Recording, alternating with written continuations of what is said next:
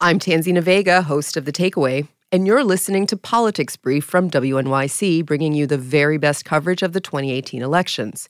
You'll hear segments from my show, as well as The Brian Lehrer Show, On the Media, and The New Yorker Radio Hour, plus the work of the award-winning WNYC Newsroom, which is following all the local New York and New Jersey races. Welcome to Politics Brief from WNYC. Hello and welcome to Trump Inc., an open investigation from WNYC and ProPublica that digs deep into the business side of the Trump presidency. I'm Ilya Meritz with this Trump Inc. podcast extra. Recently, one of those Trump family business connections is getting a lot more scrutiny: the Trump Organization's financial ties to Saudi Arabia. It's a relationship Trump was proud to single out during the campaign. Saudi Arabia, and I get along great with all of them. They buy apartments from me, they spend $40 million, $50 million. Am I supposed to dislike them? I like them very much.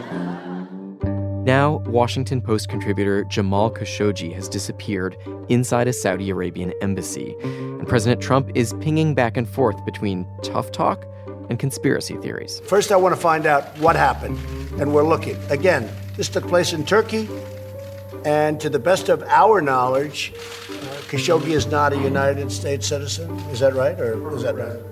He's a permanent resident. Okay. We don't like it, John. We don't like it, and we don't like it even a little bit. But as to whether or not we should stop $110 billion from being spent in this country, knowing they have 4 or 5 alternatives, 2 very good alternatives, that would not be acceptable to me. There's a lot at stake, and maybe especially so because this man was a reporter. There's something, you'll be surprised to hear me say that, there's something really terrible and disgusting about that if that were the case. So we're going to have to see. We're going to get to the bottom of it, and there will be severe punishment. The king firmly denied any knowledge of it.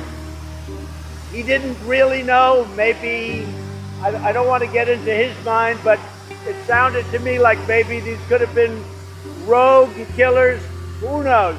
We're going to try getting to the bottom of it very soon, but his was a flat denial. Here on Trump Inc., we've been trying to sort out this tangle of relationships. Where does the president's family business end? And where do his policies as president begin? American businesses are also struggling with their own questions. Do they focus on the bottom line and continue to expand their financial commitments to Saudi Arabia? Or do they walk away? In the aftermath of Khashoggi's disappearance, CEOs of some of the largest financial firms have announced they will walk away, at least from a planned business summit. They call it Davos in the desert. Tech and media companies pulling out of a Saudi investment conference. Uber's Dara Khosrowshahi, Jamie Dimon, Bill Ford, Steve Case, the heads of BlackRock and Blackstone. Billionaire Richard Branson has announced he's suspended all business relationships with the kingdom. To help sort out all of this, one of Trump Inc.'s editors, Charlie Herman, called up 2 specialists, David Fahrenthold, who reports on Trump's business interests for The Washington Post, and Joe Nocera, a business columnist for Bloomberg. Here's Charlie. Joe, just how intertwined are U.S. businesses in Saudi Arabia? Well, in some sectors, really intertwined. I mean, Silicon Valley in particular has gotten a lot of Saudi money. Venture capitalists have gotten Saudi money. Uber has gotten a lot of backing from the Saudis.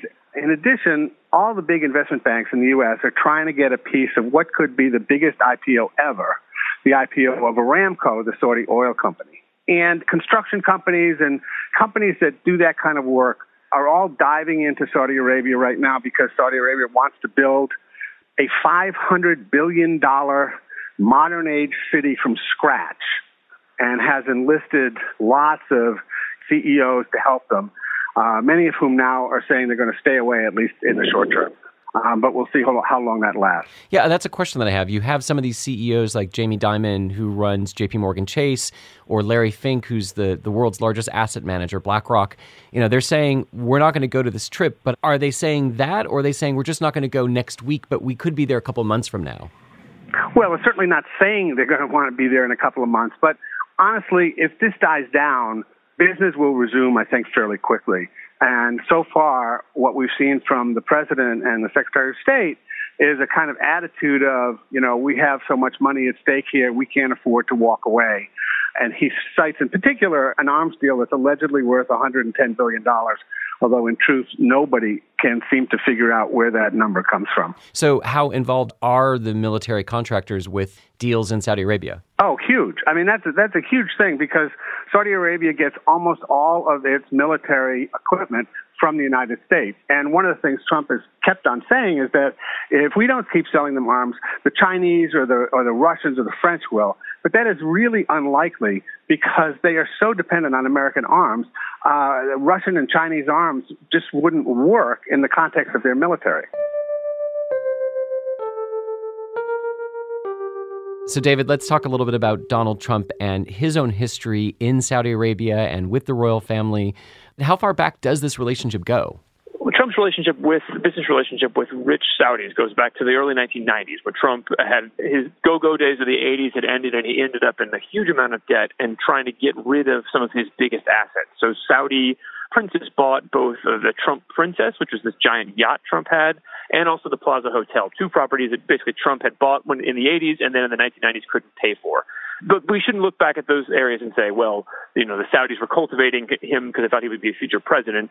They just saw him as a guy who was highly motivated to sell and they could get a good deal from. So what is his company's current connections to the Saudis? The current relationship is much more important and much more interesting. So Trump, as you know, still owns his business while in the White House. He still derives revenue from it while he's in the White House, even though he doesn't manage it day to day. And he has 3 hotels that the Saudis have patronized in a really important way. There's a hotel in D.C. Trump has where the Saudis spent $270,000 last year putting up people who are visiting Washington to basically lobby against a law that the Saudi Arabia doesn't like. And then at Trump's hotels in New York and Chicago, both places that have really struggled since Trump came into office, Saudi customers have increased, so much so in New York that actually the general manager of the hotel sent a letter to investors in that hotel earlier this year saying, we've had a couple down years, but our first quarter of 2018 revenue was up, and almost all of the increase was attributable to this particular stay by Saudi visitors who were visiting New York with the Crown Prince. I mean, one of the things that we've been trying to understand is how much foreign money could have an influence on Donald Trump, the businessman. Can you put the Saudi money in context to all the people who have invested or been involved in Trump-related businesses? It's a little hard to put in context because we still can't tell how much they've spent. And that's the key question, is how much the Saudi customers have spent with Trump and how much it's meant to him, how much profit he's made. Trump had promised at the beginning of his administration that he was going to donate what he calls all foreign profits at any of his businesses to the U.S. Treasury. And that seemed like a gesture toward transparency, a way of kind of heading off the criticism of him for taking foreign governments' money. But they haven't fulfilled that promise in a very transparent way. All they've done is say, in 2017, we made $151,000 in quote-unquote foreign profits, and we've donated that back to the Treasury. But they haven't said which countries those profits came from, how they calculated those profits. So we still don't really know much at all about Trump's real business relationship with Saudi Arabia or really any other country. David, do you think that Trump's attitude about the Saudis in this case has less to do with genuine foreign policy and more to do with kind of the way he treats business partners as, people he doesn't want to damage or hurt or upset, even if there are larger issues at stake? It's hard for me to know in this case. Obviously, Trump has a big business relationship with the Saudis and an important business relationship with the Saudis. But also, as president, number one, he's shown a real deference toward autocratic leaders, and that could be China, Russia, and Saudi Arabia. Also, his entire Middle East policy is premised on the idea that Saudi Arabia wins. They win the battle to sell more oil. They win the regional struggle against Iran.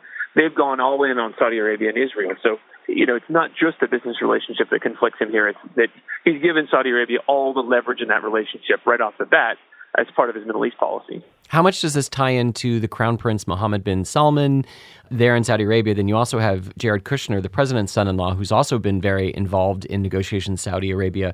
I mean, how does this all come together?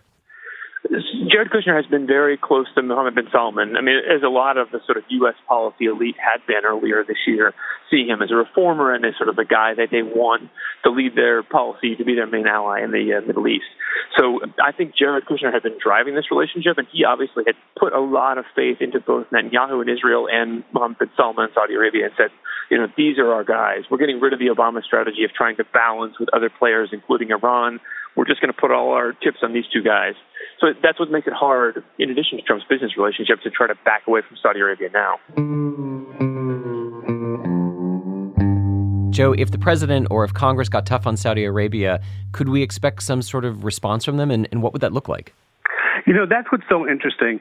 Both countries have leverage on the other, and in some ways, neither country has leverage on the other. Yes, the United States could pull an arms deal, but there's very little they can do in terms of oil because oil is now a world commodity. And, if the Saudis were to say, we're not going to sell you oil anymore, all that'll do is the U.S. will go to other places, the price will go up, it'll help U.S. fracking industry. And if the U.S. wants to decide not to import more oil, it's the same thing happens. It makes very little difference whether or not Saudi and the United States decide to keep trading oil with each other because you can get oil at this point from anywhere in the world. So there's very little the U.S. and Saudis can do to each other economically that will damage each other. It's much more reputational in the sense that the U.S. can decide we're not going to send businessmen to help build this $500 billion city. We're not going to go to their investment conferences anymore. We can besmirch their reputation, but we really can't hurt them economically, and they can't really hurt us economically. It feels like we're kind of trapped in a dance with a partner that we may not necessarily want to be on the dance floor with. Yes, that's right. And yet we have to keep dancing. What I found interesting is that recently you've seen some very aggressive language on Capitol Hill from the president's own party saying that they may want to respond to what has happened in all of this. Considering that the party has stayed so much in line with what the president wants, do we expect that anything could happen, and would that have any impact? I personally don't see the Republicans in Congress using a lot of leverage on Trump. People like Lindsey Graham have made some of the most noise about being outraged about what's happened with Khashoggi. There are also people who have basically surrendered all their leverage to Donald Trump in past political fights. So I don't think if I was Donald Trump, I'd be too worried that Lindsey Graham is going to step out and defy me. He's been way too much of an acolyte in the last few months. So there could be some noise. Rubio's kind of the same way. Nobody who is making noise so far has shown the tolerance for a prolonged fight with Donald Trump that taking action on Saudi Arabia would require. Joe, where does all this leave us? It kind of leaves us where we were before, especially since the president and Secretary of State Pompeo don't seem inclined to do much of anything except the denials of the royal family. So I think we're where we were. And I think David's completely right that the U.S.'s government has banked everything on the Saudis. Their Middle East policy is dependent on the Saudis, and I don't think that's going to change at all.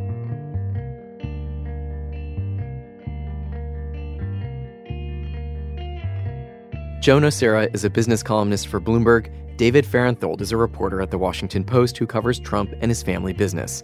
Charlie Herman is one of the editors of this podcast. In response to David's reporting, the Trump Organization declined to give specifics about the hotels or about the chain as a whole. For his reporting about Trump and the Saudi government, the White House and the Saudi Embassy in the United States did not respond to a request for comment.